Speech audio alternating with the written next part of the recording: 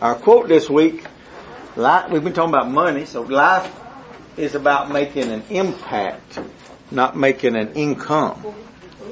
We focus a lot more on the income than we do the impact, but as being Christians, we have to be more concerned about what we do, how it impacts others, because that determines if they'll be open to listen to Jesus or not. What page did you say? 43. We actually on 45, but I'm going to read 43 just because Kayla don't like it. Yeah, that's one. Josh handed her the book on that page. She said, "I'm going to pass that. Flip it." That's the only reason I'm going to read that again. If she hadn't said anything, I probably wouldn't have started that. But I do want to clean up a couple of things from last week. We were talking about debt and things like that. If you when you fall behind on your payments, whether it be no matter what it is, it don't matter. Our tendency is to ignore it, and from the business standpoint, looking at that person that owes money, that's the worst thing you can do. You know, we should call those people and say, "Hey, I'm in a bind. I can't get it right now. I just want to let you know I'm going to take care of this," and then just send what you can. If it's $5, $10, make some kind of effort, but don't run from them, because they don't want your stuff. They want the money, and they're willing to work with you. You know, especially if it's a car loan or a house loan, lots of times they'll roll a payment or two to the tail end and catch you up on your payment. That kind of stuff. So don't, you know, and that's the thing, you know, people do that, you know, they want to run from it. They want to be mad at those people. But, you know, we wasn't too mad at them when they gave us whatever it is we asked them to give us at that payment rate. You know, we were happy, you know, and I see people all the time, you know, if they think the car's going to get repossessed or whatever, man, they'll just trash it, you know, trying to do as much damage when it's their own fault. It's not the people that loaned them the money or sold them the car. You know, so don't do that. Talk to them, you know, and and it depends on, you know, if it gets turned over to a collection agency, their job is to talk ugly to you, to make you feel guilty, you know, to get you to commit to something, but no matter how they talk to you, you can't commit to something you can't do. You know, they'll try to restructure it, redo it, but you can never commit to something that you can't do, and they'll try to put pressure on you in that way. So don't do them, you know, just pay what you can, keep a good attitude about it, and it will go away. Things will change. It will all work itself out. Or we think we won't when we're in it, but it will work itself out. And down the road you'll be a better person for it. So anyway, all right. Page 43. God has placed something you need inside of someone you don't like. Can you quote that?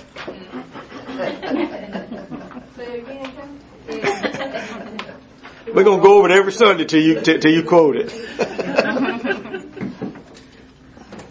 it loud for people in the back. All right, page 45. We talked about problem solving last week, you know, and then we ended with this statement on the middle of 45. It says, "Show me a person who refuses to solve problems, and I'll show you a person with no hope for lasting financial prosperity." And we have those in societies, you know, that they're there. We talked about, you know, last week, you know, that we're going to have somebody that's satisfied with every rung of life, you know. But now let's talk about what is a boss. And we're going to get to this next page and we're going to dig into the word a little bit. Many view their bosses as the most frustrating relationship necessity in their life. In the working world, the average person views their employer as an individual who makes their life harder, restricts their free time, or is critical of their contributions. Why do we think that about our employer? Some of them are. Huh? Some of them are. I'm setting you up because I'm going to say something that maybe you have thought about, maybe you hadn't thought about. Nobody's making you work there. That's true. Nobody makes you work there. But from a Christian standpoint, the other side of that is this. You agreed to work for whatever he's paying you when you took that job.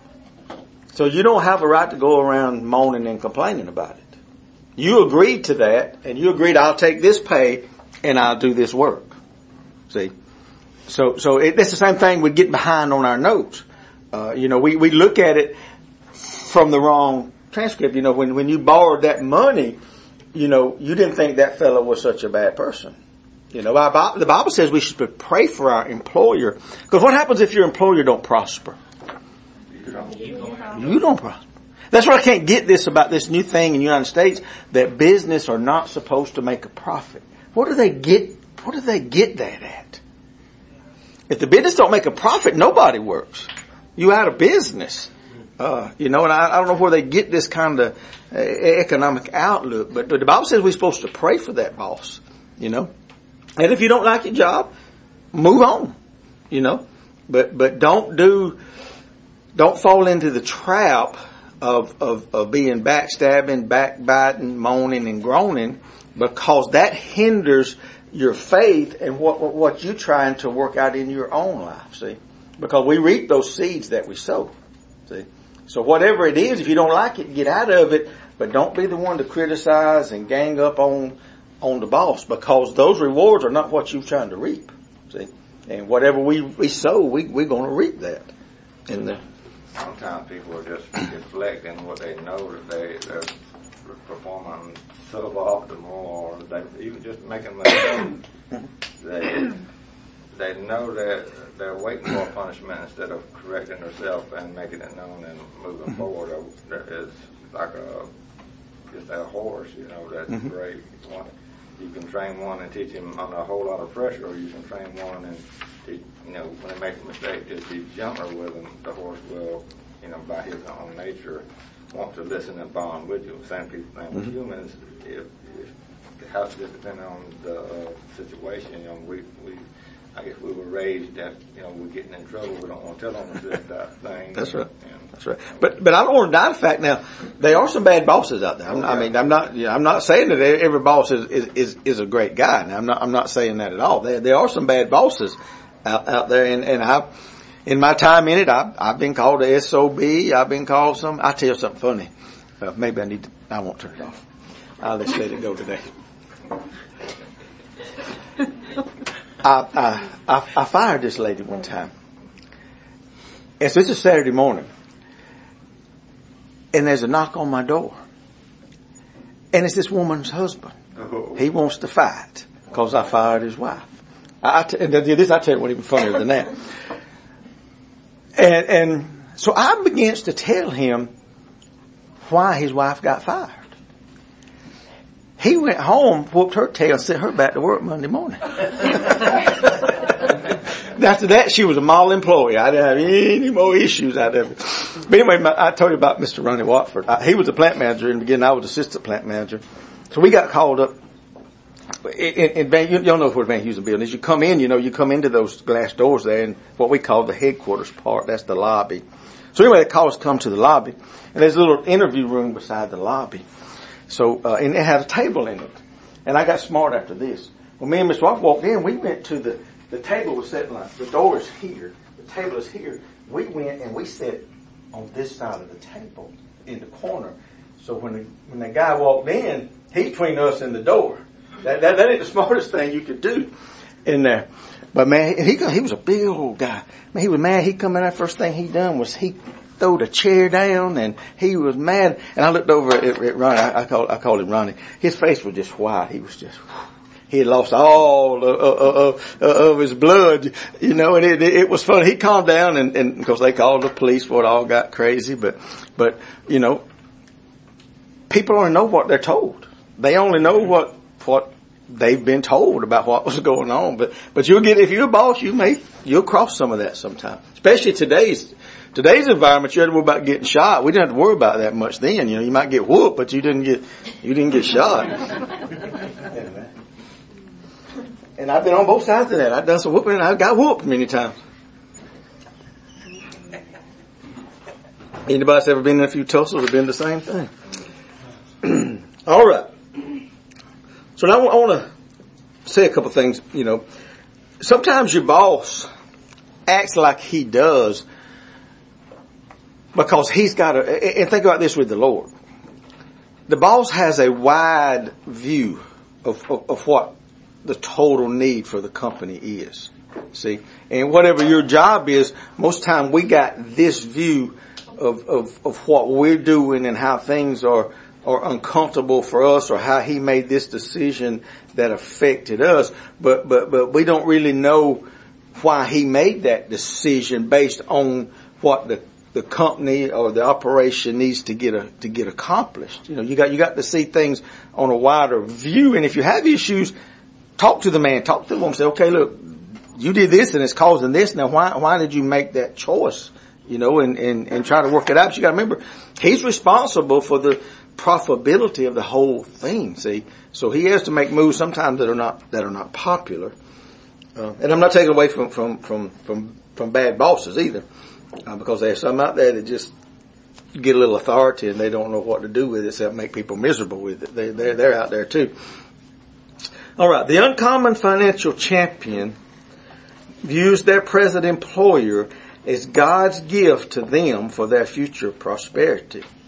Remember, every good gift comes from God, but through people. So you should pray for your boss, pray for your company, pray for the profitability of your company.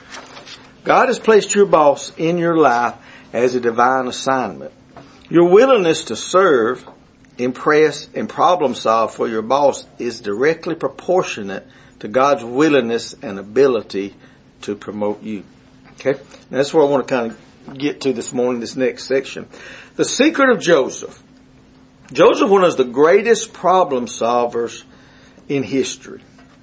The Bible says he found himself in prison on more than one occasion due to false accusations.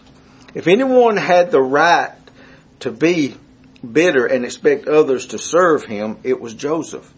The second time Joseph was placed in prison, it was because he was falsely accused of raping his boss's wife.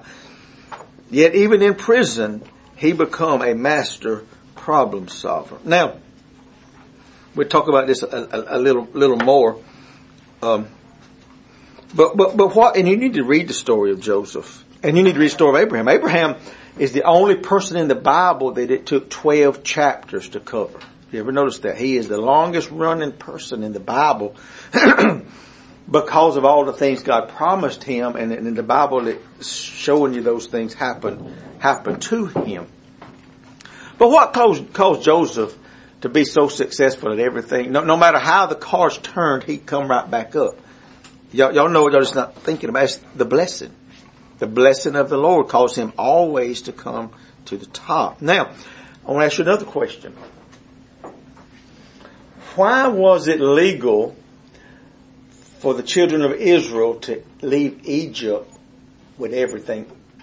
They left with all the food, with all the animals, all the gold, all the silver. They pillaged Egypt. When they left, Egypt was just pillaged when they left, and the Egyptians let them walk out with it. You thought they just let them go with it in there. You ever thought about that? It all belonged to Joseph. It was Joseph's stuff, not Egypt's stuff. Why? God showed Joseph how to handle the 7 years of famine. It says, you read the Bible, in the 7 years of good times, Joseph stored everything up. In the 7 years of bad time, first Joseph traded grain for money. And then if you read the story, it says, then there was no more money. So what does that mean? It says there's no more money. That means Joseph got all the money. Right? There's no more money. Then he began to trade the grain for the animals until there were no more animals. So now he's got all the gold, all the money. So then the people began to trade land until there was no more land. Read the story. So now Joseph, in less than 7 years, has got all the money, all the animals, all the land. So now they had nothing else they begin to sell themselves to Joseph into slavery. So now Joseph ends up on all the gold, all the animals, all the land, and all the people. And that's when the strife became between him and Pharaoh. It says, if you read the story, that Pharaoh's face turned against them, and eventually after Joseph died, he made them slaves. For 400 years they were slaves, see. But when they got ready to leave, see, God always gives you what truly belongs to you. Everything that the devil has stole from you, God has a plan for you to get all that back. All that unhappiness, all that frustration, all that money that's been lost, whatever it is. See, the Bible says that Satan owes you that back 7 times. Whatever it is. It would pay you to sit down and make a list of what you can say the world, you devil, sin, what you want to has stole from you, see. You're owed that back, see. And that's part of your prosperity. So when Joseph got ready to leave, see, that's why they were able to take all that with them, because it belonged to Joseph. It didn't really belong to Pharaoh. See, and that's a mirror image of us, see. All that stuff that Satan has, it don't belong to Satan. It belongs to me and you. See, can you see this, the shadow here of what he's saying, see? So we're supposed now, in the name of Jesus, be able to pillage Satan and all that stuff he's took from us and get it back. The Bible says the wealth of the sinner is laid up for the just. Now, we as the church have really missed opportunity because we thought poverty was a blessing, that it kept you humble, instead of really knowing what the Word says. See, all the stuff in the earth has to come about. We have to have the internet. We have to have all of this stuff for the prophecy to be fulfilled. You know, you can't see the Antichrist standing in the temple. It says everybody's going to see him at one time, everybody across the world. Well, we have to have this technology stuff to do it, right? But those ideas were first presented to Christian people, and we blowed them off, and that's how it ended up in the hands of the sinner. See, that's how Google and Prime and Delta Airlines, all this stuff ended up in those hands, because it had, but by spiritual law, it has to be presented to us first. And then we blow it off and don't pursue it, but it's got to be brought into the world for God's total plan, see? So don't think about, you got to think about those things, as you go through life. He has created each one of us to do something unique and something special, see? That nobody else can do but you, see? And I reckon I will get ahead of myself here. No, I'll wait till we get over there. I want to tell you about the stationary satellite. You know, but we'll wait till we get over there. So anyway, you got to remember that wealth, and you need to every so often you need to review that and say, hey, this belongs to me. I'm taking it back, and start laying claim to it, and then you'll be surprised at the doors that are open, the things that'll begin to change in your life, and begin, and that transition will begin. See, because before Jesus comes back, we got to have this transfer. If not, then the Bible's not so. This wealth transfer has to happen before Jesus comes. Now, the question is, are me and you going to be part of it, or are we going to let everybody else do it? But some sects of people are going to start that end time harvest of the vine, because we need the finances to bring in the end time. There's still lots of things that haven't been done that's going to be very in billions and billions of dollars. Well, it's going to take all of us either contributing a little or a lot to bring that to pass. See? So all that has to come to fruition. Did I say that right? Fruition. Yeah, say that word, Colleen. You know all them big words. Okay. But think about this too. And I don't want to get too much on my Sunday morning message, but we as faith people think we should not have problems. You know, I live by faith. I'm not, but that's not scriptural at all. You know, God never promised that you wouldn't have a mountain, But he did promise you that you could move that mountain, see. They're going to be, in this world you will have tribulation. That's what the Bible says. But be of good cheer. I have overcome the world. I've already overcome it for you. You just need to follow my pattern. So don't think, and I said to say this, without Joseph going to prison, he doesn't meet the cupbearer. And the cupbearer was the most instrumental person in Joseph's life that got him to prime minister. See, the cupbearer, Pharaoh had that dream about the cows eating the cows, etc., see, and the cupbearer said, hey, I know a man in prison that can tell you what that means. See, so without getting there and making that contact, then he don't have the contact to become. See, he went from prison to prime minister in less than 24 hours. See, that's a pretty quick incline, Okay, but how do you explain to people that God didn't put him there? God didn't put him in prison, but he used him in prison to get to where he needed him to be. How do you explain that to people that don't understand the word? You can't. I mean, not in a short conversation. I mean, it takes teaching and time. You just can't, because people have been brought up and been taught, you never know what God's going to do. He heals some, he don't heal some. He blesses some, he don't bless some. Well, that would make God a respecter of persons. And he says he's no respecter of persons. So that can't be so if you know what the Bible says, see? And so you have to, but don't frown, and Paul talks a lot about it too, Don't be disheartened about your present circumstances, because they're temporal. See, they're going to pass. It's going to change. But don't, because what? Satan's whole job is to discourage you and me and make us think this don't mean anything. See, that's where all the problems come from, is him trying to discourage you and say, well, I was better off a sinner than I am a Christian, and then go back to your old lifestyle, see? That's what the problems and the tribulations are about, see? Anybody else on that? But as far as people believing that, and I'll say this, try to move on. I have a real difficult time when I go to visitations and funerals. I don't know what to say anymore. I thought I used to, but I can't, we go in and we want some way to condole that person. But how do you do it in faith?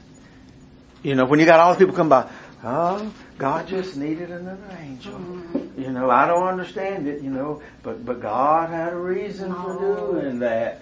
You can't combat that with a 2-second passing through a line.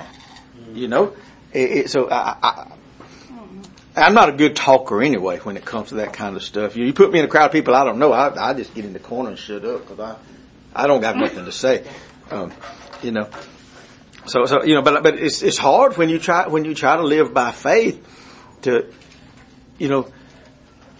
I know there is a reason for what happened, but it could be just as self-inflicted as it was not, But I know that death was not God induced, because his word says he can't do that. See? So it had to be an attack of Satan. It had to be something that person did. All that instigated that, and we will never know a lot of times till we get to heaven why that happened to that person like that, But you always have to remember it cannot be God induced, because he promised every one of us 120 years. Now, if we decide to believe that and live that, that's one thing. If we don't, we free moral agents, we can choose not to and not make that life expectancy. See? I know someone who has a hard time with that, kind of death in the family, and that always, if I ever try to remind them, God didn't cause it, then they're always like, well, why didn't he save them? Well, I don't. But there's no earthly answer to those questions. Mm-hmm. I was having a discussion like that kind of with my wife a while back. I was like, every time that I get in a point in my life where I start feeling like I haven't accomplished anything, or I don't know why God's doing this, or I don't know why God's doing that, or why things happen, I just take a look back at my life, and I look at all the different situations that if I had made this choice here, the situation would have been different. If I had made this choice here, the situation would have totally been different. I can see a pattern of why I made certain choices. God presented certain things in my life. And it's put me in the path of others. That's right. And so because of that, that's what gives me solace, that there's always a plan. That's right. You're exactly right. We're free moral agents. We are sum total of the choices we made or did not make in our life. That's what got us where we are. And it's very hard for people to take responsibility for that. When I'm in trouble, I want to blame it on somebody else or something else caused this instead of taking ownership of it. And let's just take my personal life. My brother got killed when he was 16. And even now you still hear this stuff. My brother was, and this really left a mark on my life. I reckon that's what eventually, years later, brought me back around. I always knew my brother was a Christian boy. If that had been me and not him, I'd have been in hell. But God didn't choose him over me. That's not what I'm trying to say. But he was a Christian boy, so people say, so people say, well, why did God kill him? But God didn't kill him. I'll think about this. All right, he's going down the road. He's behind the 18-wheeler. They both going faster than they're supposed to be. He's on a road that goes like this. It's Highway 82 from Montgomery to Selma. You've traveled it many times. It used to be a 2-lane. All right, it goes like that. All right, he's behind that truck, so close that he can't see anything. So he wants to pass this truck because he's impatient. So he eases out over the other line to see if he can go. And that other 18-wheeler was just like that. He went right up under that trailer, between the rig and the trailer, and then back tires run over. Here, a little old Vega. I don't know what a little old Vega station wagon is.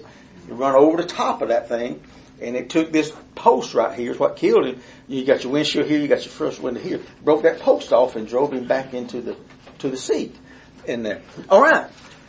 So now, whose fault is that? It don't matter that he's 16. He made a bad choice.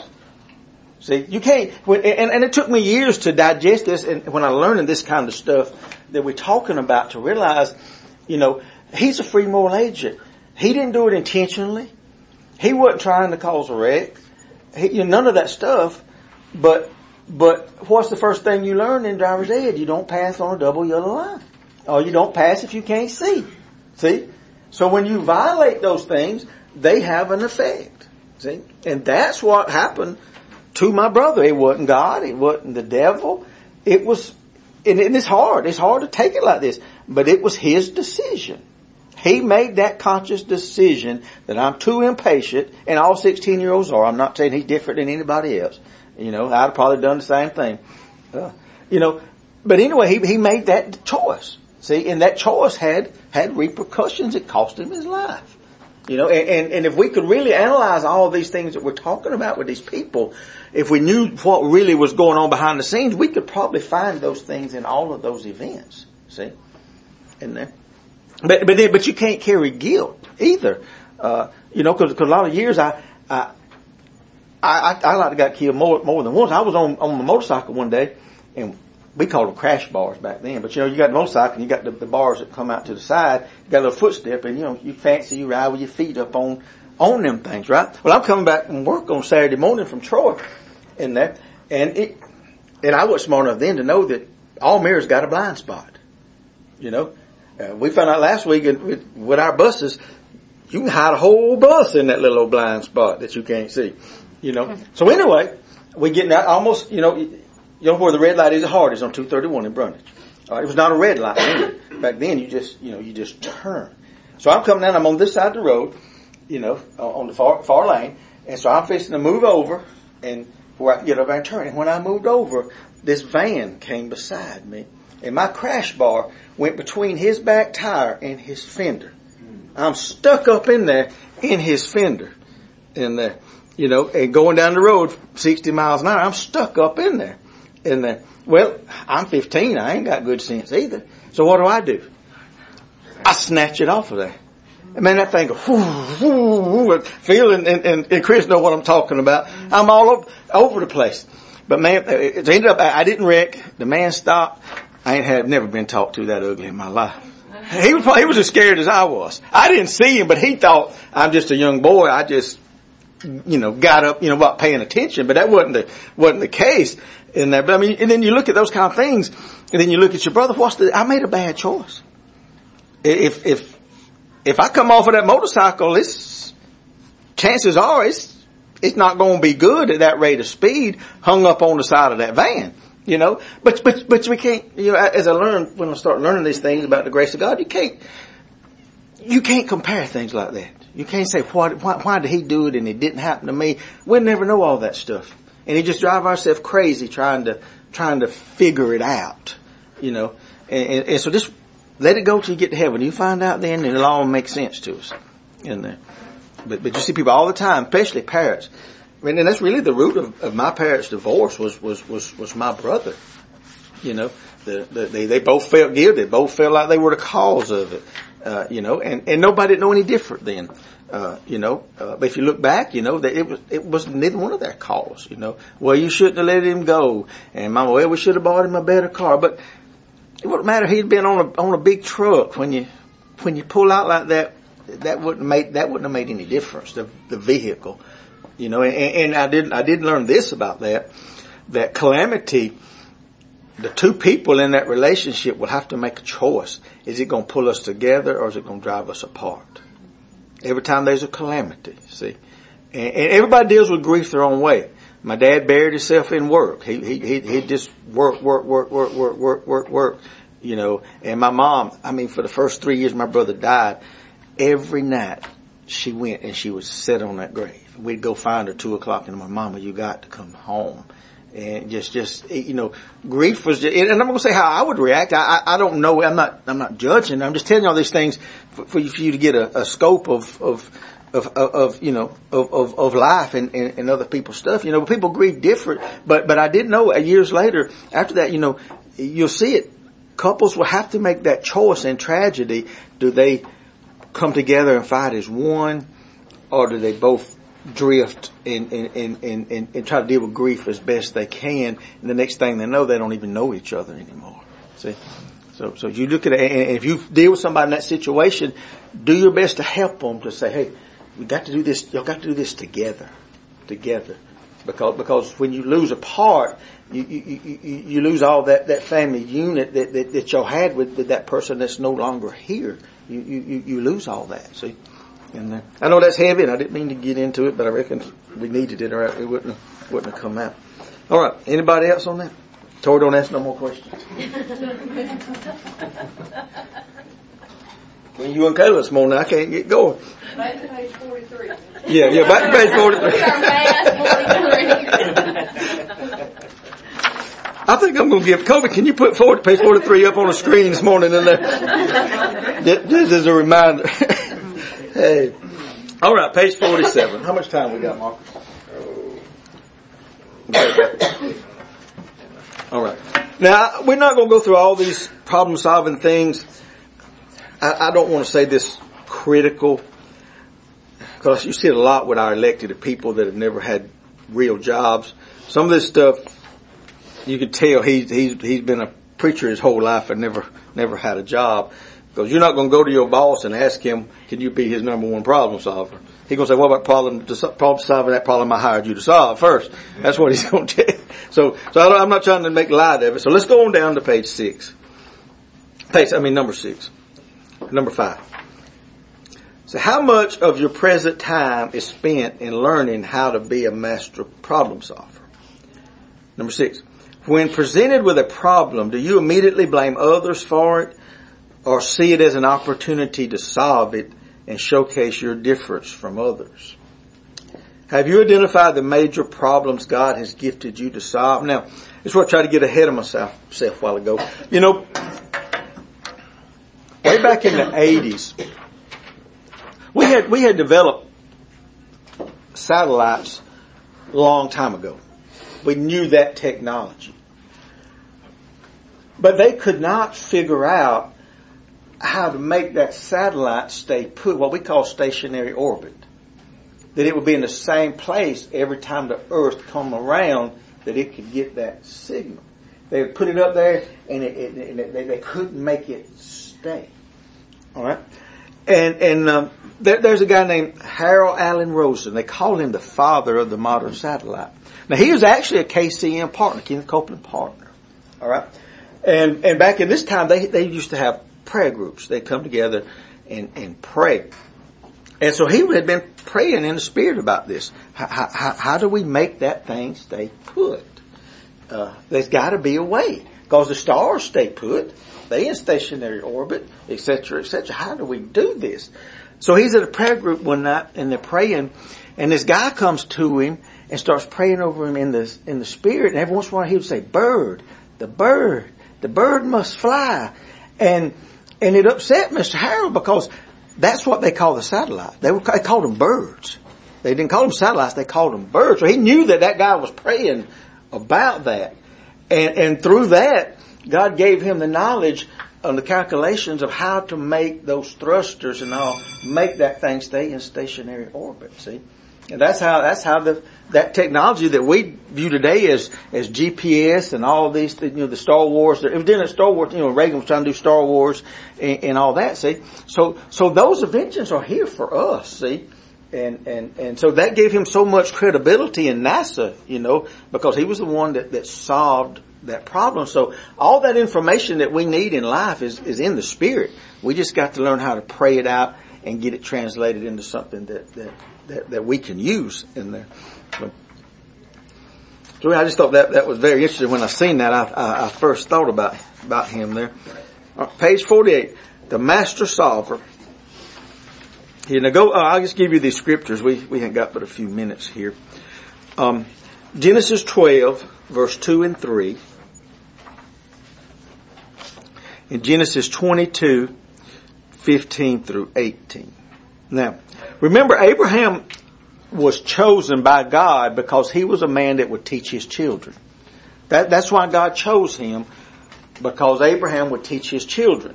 So you got Abraham, you have Isaac, and then you got Joseph as one of those children, see, of Jacob. Joseph is one of his children, see. So they taught the blessing. And these scriptures I gave you are what God first told Abraham he was going to do for him and how he was going to bless him. And that's what Joseph took. Joseph took these instructions that his father told him about Abraham, and that caused him to be successful in every situation he was in. But you think about, God needed Joseph to get to Egypt because God knew many, many years later of the famine that was coming. See, God needed to get Joseph there. Without Joseph, all Israel starves out, and that's Satan's plan. So you just look at Joseph's life through this, that from the time he was born, everybody tried to kill him. His brothers put him in that pit, and then they sold him, and then the first guy was abusive to him, and all through time the devil tried to kill Joseph until he got to his destiny that was made him able to save Israel. And you think how many times he could have quit in that process. The same thing with you and I. God knows where we need to be at what time we need to be there because of whatever circumstance is going to be happening at that time period in our life or in somebody else's life. See, so don't look bad at when you have to deal with situations. I won't say go through them, but we don't have to go through them. We're supposed to go over them.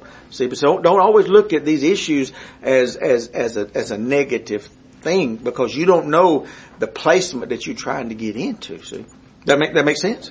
And then, all right. If anything else, we'll close it up there. Last verses again.